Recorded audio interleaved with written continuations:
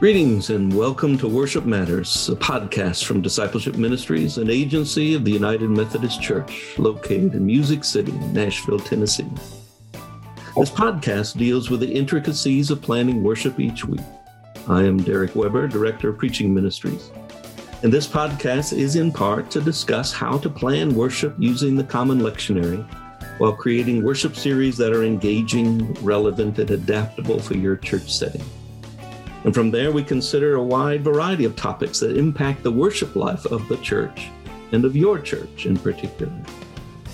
And during this long year of physical distancing and leading online worship, we have endeavored to provide conversations that share the challenges of producing online worship and finding ways to help those worshiping with us to stay engaged and feel connected, even from a distance. So after a bitter cold week of ice and snow, Nashville has been blessed with a couple of days of sunshine and warm temperatures. It has felt a little like the light at the end of the tunnel. So as the vaccine continues to roll out and the number of new cases of COVID-19 infection drops, we are feeling some hope as churches are beginning the process to move back toward in-person worship. Now, some congregations we know have been in place for weeks, others are just beginning. Yet even as churches open and worshipers returned, it is not a going back to what once was, back to normal, but it's moving forward to a new normal, a new way of being the church together. So over the next few episodes of our Worship Matters podcast, the worship team will be exploring the details of what moving back to in-person worship means and what are some of the questions and concerns, as well as the hopes and the joys that we're looking forward to. But today, we thought we'd just start with a simple, how's it going? How are you doing in this process of thinking and moving toward in-person worship? And so to help me examine this new normal, I have some guests, practitioners who are guiding their churches through this complicated time. So let me introduce them and their ministry settings to you. First is my friend and colleague from the Indiana Conference of the United Methodist Church, the Reverend Nancy Nichols, who is senior pastor of First United Methodist Church in Michigan City, Indiana. Welcome, Nancy. It's good to see you, Derek. So why don't you tell us a little bit about First United Methodist Church? What makes it the unique church that it is? First United Methodist Church in Michigan City is a church, a downtown church, and like so many downtown churches, its identity has shifted and changed during the years. Michigan City was originally part of the Pullman car industry, and of course, it's now a brown city, but we have the beauty and the joy of Lake Michigan, and so we're kind of shifting from an industrial base to some sort of tourism service industry base. The church itself has always been known for its music ministry, which has been a little tough this year. When I came here, we had two services that were almost exactly the same. The early service had the families and the children. The second service had people who wanted to sleep in a little bit late. And so that has been something that we've had to negotiate in the past year. What makes us special, in addition to our worship ministry, is since the first day of the lockdown in March, we have taken on coordinating the downtown soup kitchen. And with the support of the Lutheran Church and the Presbyterian Church, we have not missed a day. Everything right now is working out of our kitchen. We're serving 5 days a week to-go boxes, and we've not missed a day. Even in the sub-zero wind chill, we have not missed a day. And so in addition to our worship ministry, we're strongly trying to connect that to our missional outreach. Amen. That's excellent. A downtown church that cares about the downtown and the city as a whole. Thank you, Nancy. It's good to have you with us. But that can also be said about my next guest. Also joining us is the Reverend Stephen Handy, who's senior pastor of the historic McKendree United Methodist Church here in the heart of downtown Nashville. Welcome, Stephen. Thank you, Derek. It's a great joy to be with you. So McKendree is the oldest Methodist church in the state of Tennessee. We will celebrate 234 years this year. And I became the first person of color pastor after 222 years of its beloved history. At that time, McKendree was probably 99% Anglo. And in the 12 years of us working together around diversity and inclusion and equity, which equals to us solidarity, we are now 40% people of color and 60% dominant culture. Our whole reason for being is around this word that Jesus talks about and models often, discipleship. We do discipleship in a variety of ways, but everything that we do is under that umbrella. So we have small groups at a very high rate that none of them can meet in the church. Everything has to be out in the community. And so we have people driving in from, I would say, about 6 counties. So we're a destination location if I were to use my retail background. But we're probably, if not exclusively, one of the few multiracial, multi-ethnic, multi-class congregations in the conference, and that's intentional. So we do a lot of feeding of our displaced members. We don't call people homeless. And we serve, in the midst of this pandemic, we were serving one meal to about 200 people a week. We've added another missional partner, so we serve about 400 a week now. We've leveraged, I think the uniqueness of McKendree is we told people we have this wonderful building that goes often unused. I tell people the church is one of the institutions that has probably the most unused space of entity on the face of the earth, which is unfortunate. But we've now leveraged our building with what we call missional partners who have to align with the mission of our church, which is glorifying God by making disciples of Jesus Christ for the transformation of the world. And so Monday through Friday, we are off and popping. People are in and out. But right now with COVID, that has settled down. We do more Zoom calls than ever in my life and ever that I want to do in the future. Amen. I constantly have Zoom fatigue. I don't know if there is a remedy or some medication for that, but it is great to be with you all and to understand that we're learning this 5 generations that exist in the church. It's the first time in Christendom. So the language has to change, right? I mean, we're theologians, we're thought leaders. So we can't stay in that blockage of language that we feel comfortable with because our younger people are pushing us to rediscover language and connection points. So that's where we are. We're in the midst of starting what we call smaller communities. We're getting ready to launch an online exclusive community because guess what? I don't have to ask for permission and I don't have to ask for money. I can do it all over the globe. So that's where we are right now. It's exciting. That is exciting. And this is an appropriate time for change, it seems to me, because everything's already changed. And so moving toward this change that you described, we are almost on the brink of a year since this pandemic broke. It's hard to believe that the anniversary of that is just a few weeks away. So tell me, let's start with you, Stephen. What happened to your local church, when we had to close the doors and move to an online platform? How was that received? How did it go? What did you do in your setting?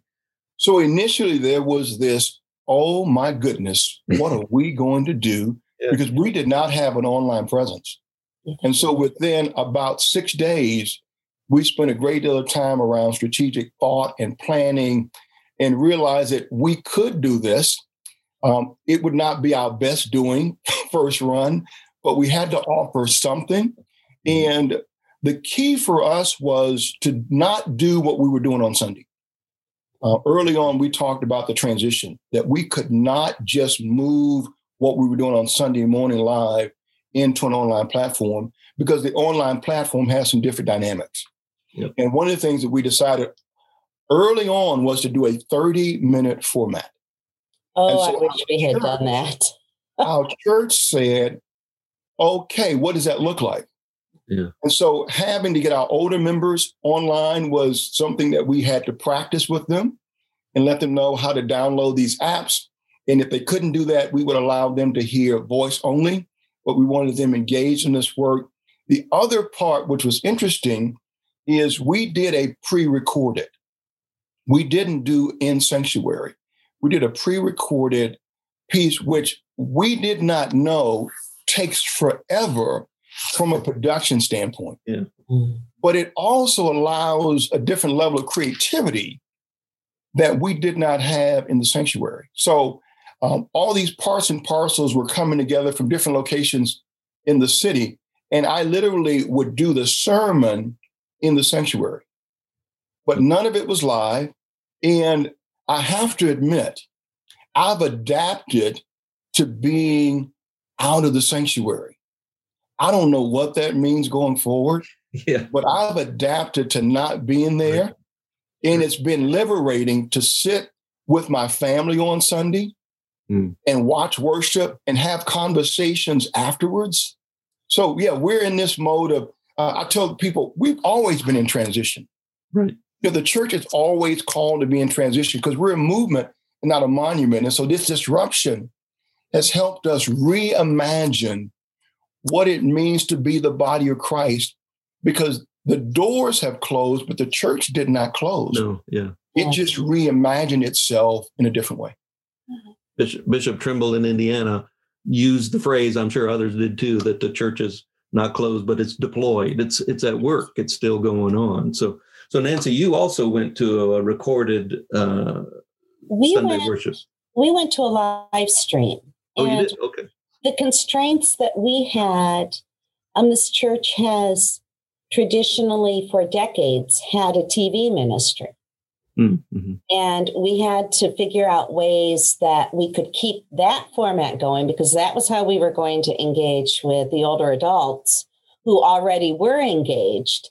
Now, when we started all of this, the cameras were also decades old. And on any given Sunday, the people in leadership could look like SpongeBob or the Wicked Witch of the West. So we were able to broker some grant money from the Center for Congregations in Indiana, funded by Lilly. And we were able to get some new cameras for that ministry that we could then run through the computer for Facebook Live. And so none of us are green, yellow, or blue anymore. But because of needing to maintain that ministry, we made the decision to remain in the sanctuary. Okay. And what I didn't realize, I thought we had to fill the certain block of time. And so I didn't shorten the worship service. I found out a couple of months in, we couldn't go over, but we could go under. I'm like, well, gee, now I know. Mm-hmm. So our worship stayed kind of the same, but different. And looking back, I'm still not sure if that was the right decision, but it was the decision that we made at the time. Very handy tech crew. They made it work for months until we got the new cameras set up. We were on an iPhone and kind of convoluted sound to make it work. Mm-hmm. And then we got the whole new system going, which works most of the time. A couple of weeks ago, we had to go back to the iPhone because the new cameras didn't work.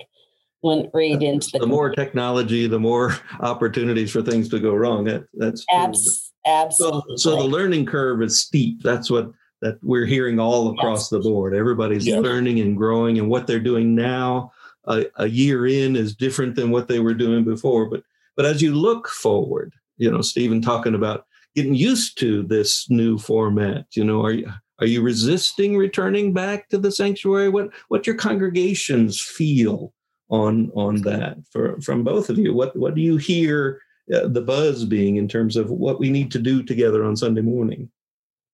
I think my folks are ready to come back. We had a brief 6-week period in the summer when we were back in together. Okay. And what I noted at that point was that all of the protocols we had put in place at the beginning were relaxing toward the end, which made me very nervous, because, if you want to visit with each other, fine, go outside, hang out in the parking lot. And 6 feet apart. Yeah. And none of that, toward the end, that wasn't working. But when our numbers started shooting up, in the community, we closed back down again for face-to-face worship. They're ready to come back. As I was sharing with Derek earlier, we have to have some repair work done in the sanctuary. And I'm not going to bring them in for 2 weeks to send them out, because we have to have scaffolding and pews removed to do some repair work. So that's going to extend it at least probably until Palm Sunday or Easter before we could even think about coming back in. Welcome to the downtown church, right, Nancy? Yes. The repairs. We were trying to save money by not cooling the church down as much and then bringing it down for the Sunday morning tech team. And instead, we had condensation all over the ceiling. So, oh, well. One of the things that we've decided early on with the 30-minute format, which meant that I had to reduce my preaching time. What we're sensing now is that we realize we don't need 20, 30 minutes of preaching. Now, it doesn't devalue preaching. It just now engages the younger generation who won't sit through a 20, 30, 35-minute sermon. And we can think they will, and we can pretend they will, but that's not how they're wired in this fast-paced, multi-image piece. So we decided that we would continue with our 30-minute worship component because we're reaching more people across the country and even across the globe than we've ever reached, because those folk will never walk through our doors. Yeah. Then we've decided, because we've not been in our church since March, I peruse our folk every kind of 3 months to get a check-in. And what we're hearing is, we'll go back when you want us to. And here was my mantra. I'm not going to invite you back because I cannot guarantee your safety. Yeah.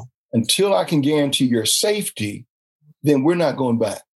So we're looking now at a potential date of Easter, but then we said, well, wait a minute. Everybody's going to want to come back on Easter Sunday. Yeah, that's fine. They're going to be excited, and that's a disaster waiting to happen. So we decided at best we would start the first Sunday after Easter as a gathering place and do this in a way that keeps us safe, because we have a pretty large sanctuary that could probably seat about 350. Now I say that's large. That's large for us. We're not a mega church. I'm not sure how many mega churches are downtown anymore. But the beauty of this idea is to say we want to give options. And if this pandemic has taught me anything, it's taught me to experiment. Experiment like the Wesleys did, right? They didn't know this stuff was going to work. But how do you create experiments so that you can learn and explore and do this differently and do this better, more efficiently? So right now, we're looking at the first Sunday after Easter, and we're working on our protocols as we speak, because the protocols we had 6 months ago or will be different. They're evolving, and I'm an extrovert by nature, so this is literally driving me crazy to preach to myself. I mean, I'm not really preaching to myself, but you all know what I mean. Yeah. There's no one in the space. And I'm a touchy guy. And it's like, well, what am I going to do with my life these 12 months? But here's what I've discovered, that we have to create space online for engagement. And that's probably one of the biggest challenges of our ministry. How do you do engagement of discipleship online? We're exploring that, right? But it's been a challenge, and it's been a good challenge, because it's making us rediscover first century, what the gifts and graces of first century church was, and what did Jesus really mean when he said, go and make disciples. Mm-hmm. Well, but also go into all the world. I mean, that's the other exciting thing about online. You know, you mentioned that before about the online groups. Who knows where they are? You know, they may be different languages, different cultures, different, you know, all kinds of stuff, and still be connected. Absolutely. So we're also asking the question about membership. What does it mean to belong to the body? And how do we do that as we re-engage? One of the things that concerns me, and we're running out of time, so I don't want to drag things out, but as we think about coming back, it's what Nancy was alluding to toward the end of your time together, the things begin to, our desire to be touchy-feely, as Stephen says, our desire to be the loving body of Christ is going to overwhelm, I'm afraid, our logic and our, you know, protocols and all that. So we pay attention to what we're going to do in worship, but what about in the narthex? What about on the stairs coming in, and even in the parking lots? You know, how do we monitor that? You know, we've been doing outdoor communion. We started it this summer, where we would meet in the parking lot, and you know, as much as it violates my spirit of one loaf, you know, using the little communion cups with everything contained. Yeah. And we've continued that. I don't do drive-in communion. So we go through the liturgy outside, which gets a little nippy in northern Indiana, and we've had to cancel a couple of times. But what I'm noticing is, even though we say we're distanced, they end up huddling together. Yeah. And initially, when we were outside this summer, they were very careful about being distant. And now I'm trying to figure out, how am I going to do Maundy, Thursday, when everything about Holy Thursday is sensory? It's touch, it's feel, it's wash, it's eat, it's break. How are we going to do that? And the best thing we've come up with so far is to do communion and then invite people to take a quart of soup home and eat soup at home, and then have a Zoom service after. I don't know. You know, we're still trying to create that. One of the neat things we did on Christmas Eve, because we pre-filmed our Christmas Eve service and people could watch it whenever they wanted to.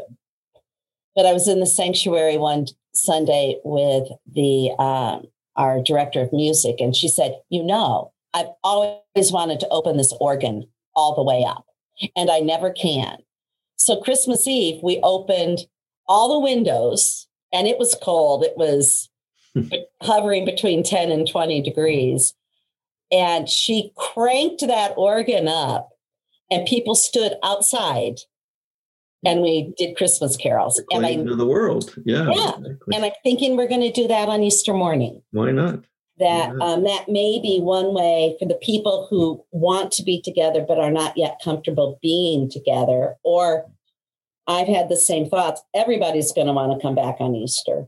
That may be one way we can do that, is we haven't had a sunrise service here in as long as I've been here, which is 3.5 years. So this will be my 4th Easter. Maybe our sunrise service is not down at the lake shivering in early April, but standing around the church with a trumpet player and the organ blasting. And the neighbors hopefully not too upset. That's good, Nancy. And I can appreciate the adaptiveness of this work and the innovativeness of this work. One of the things that we just finished re-roofing our Christian Life Center. Oh. I won't talk about how much money that spent. I'll get depressed. Yeah. But one of the things that we've done on that roof has always been a sunrise service. Mm. So it's been a beautiful piece for us. But this time, I'm a member of the YMCA, and I love the wide directional footprints. Mm-hmm. And so we're going to replicate those directional footprints and have people standing 6 feet from each other. And we're going to probably have to figure out how to do that in the parking lot. So we're looking at all these other outdoor spaces where I think people feel more comfortable outdoors than confined indoors. Mm-hmm. We did a caroling with a new church start, Presbyterian Church in downtown Nashville, on this place that's called the SunTrust Center. And it was really cool because it was a little nippy out. But we did caroling, and I just thought I probably never would have done this if it hadn't been for COVID pushing me beyond our comfort and partnering with another church. It was a glorious time, and we've decided that we're going to do more things together just because of that one moment. So as I think about going back and doing whatever needs to be done, for us, it's really about connecting and being in front of each other. So Zoom will get fatigued, right? But if it's for 30 minutes, it doesn't feel that bad. So we just launched our Lenten Bible study series with Henry Nouwen's Following Jesus book. And we had tons of people on the screen last night, and it was dialogical. It was interactive because I don't do lectures. I said, that's for the seminary to do. And we just had this wonderful time of engaging and hearing perspectives. So our older members have gotten the vaccines for the most part, but I'm not sure they're wanting to jump back into the sanctuary. So we'll figure out options. Because if, let's just say this was a pandemic that lasted 3 years, what would we have to do differently? Because God has called us in this season to be the authentic body of Christ in a more collective way. So my prayer is that this whole segregated scenario of church will be disrupted so much that we'll really, as Junius Dobson would say, we have to see each other. Amen. Yeah. I've been telling, people keep saying, when will it get back to normal? When will we go back? I'm like, God never takes us back. No. God always moves us forward. God has been with us every step of the way, and we have a promised land out there. We just have to keep moving toward it. Absolutely. And because I am a lover of the Hebrew scriptures, I've really been able to pull some of that journey motif out and use some of that imagery that sometimes gets lost when we try to Christianize it too much. Well, we live in a world of comfort and convenience. Absolutely. This pandemic has caused us to rethink, what does it mean to be in relationship with one another? We have this creative gene that is sitting dormant for a variety of reasons. And this pandemic has really funneled for us ways to do discipleship differently. We're actually deconstructing discipleship in this season. We've decided that we would decolonize it. Can you imagine that? What does it mean to decolonize discipleship and the church as a body? So we're in this exploration season, and it just feels that it's resonating because people are having these aha moments around the biblical text because we're in this, I would probably call it the 11th plague if I had to rename it. And how do we do that differently? We've moved into more, our conferences moving into the fresh expression ministry and messy church and those things. Doing messy church when you can't be together is a little bit of a problem, but we're just keeping it in front of our people. And one of the things we've realized is how we have cheapened ministry with children through the years. We've taught them to have their ears tickled. And so that has been a real challenge, is how do we engage children who are tired of being on Zoom in meaningful and depth-producing ways? And instead of having, 3 minutes up front sitting down with me, they have their own children's time that is YouTubed directly to them. Engaging with the family, invite your family in, and let's worship in that way. And I'm beginning to think we're getting more adults clicking in because that is a brief 5-minute teaching time. I'm thinking, okay, what do I need to learn from that one? Well, that was Stephen's revelation early on, 30 minutes. You don't need a lot of time. You need a focused time. You need a... Absolutely. This is a time of great creativity, I think, in the life of the church. One of the phrases that I have clung to that I heard from Leonard Sweet early on in the pandemic was, maybe this is a time to help the church get over the edifice complex, that it's all about the building. Let's focus on relationships, as Stephen says. Let's focus on being with people in new and dynamic and transforming kinds of ways. We have learned that there's quite a bit of our choral music that works as a quartet. Mm-hmm. So we've been able to do music. On All Saints Day, we had a local banjo player come in, and we did, I'll Fly Away and, things like that. We managed to create a meaningful worship for people, even though they could not be present for that time. Yeah. But I think that calling for innovation, creativity, and new starts and new rethinking needs to continue even as we move. Like you said, Nancy, a moment ago, even those who are saying, when do we get back to normal? Our message is, there is no back. We're going forward. We're moving on. I appreciate the time that you all have given. I know you're busy people and have lots of things to do, but this has gotten us started on this conversation. Is there a final word, Stephen, that you'd like to give before we wrap this up? I would probably say stay curious. Amen. On this journey of faith. Christ is calling us into places that we've never been before, calling us to use words that we've never used before, and calling us to be in relationship with people that we've never honored before. So we have this great awakening in this moment to be the body of Christ like no other time in history. And Christ calls us to do this and to be the people of the promised land. Amen. So I'm grateful. So stay curious, but also tear down the barriers. I loved when you talked about that the church can look different now in terms of where we sit and who we are. So thank you for that. Nancy, what summation word would you have for us today? Trust that God will lead you where you need to go. When I'm doing things that don't work, trying to Facebook and Zoom at the same time and it doesn't work and I'm feeling like a total failure. And people are saying, I really connected. So trust that God will take those of us who are in leadership where we need to go, that God will take those of us who are worshiping together, however it is we're worshiping. God will take us where we need to go. Trust that and see what's on the other side, because it's exciting and fun. Amen.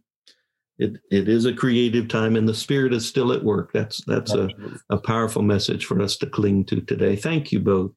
The Reverend Stephen Handy at McKendree United Methodist Church here in Nashville, and the Reverend Nancy Nichols, Senior Pastor of First United Methodist Church in Michigan City. I appreciate your time and your wisdom.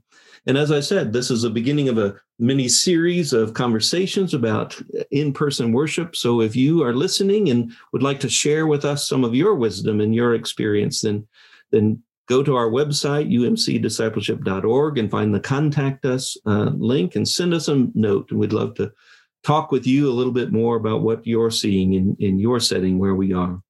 We appreciate you joining us today and hope that has been helpful. So until next time, we'll be praying for you and with you and your congregation. May God continue to bless your worship ministry as you continue to make disciples of Jesus Christ for the transformation of the world. This podcast has been a production of Discipleship Ministries, an agency of the United Methodist Church. Visit all our podcasts at podcasts.umcdiscipleship.org.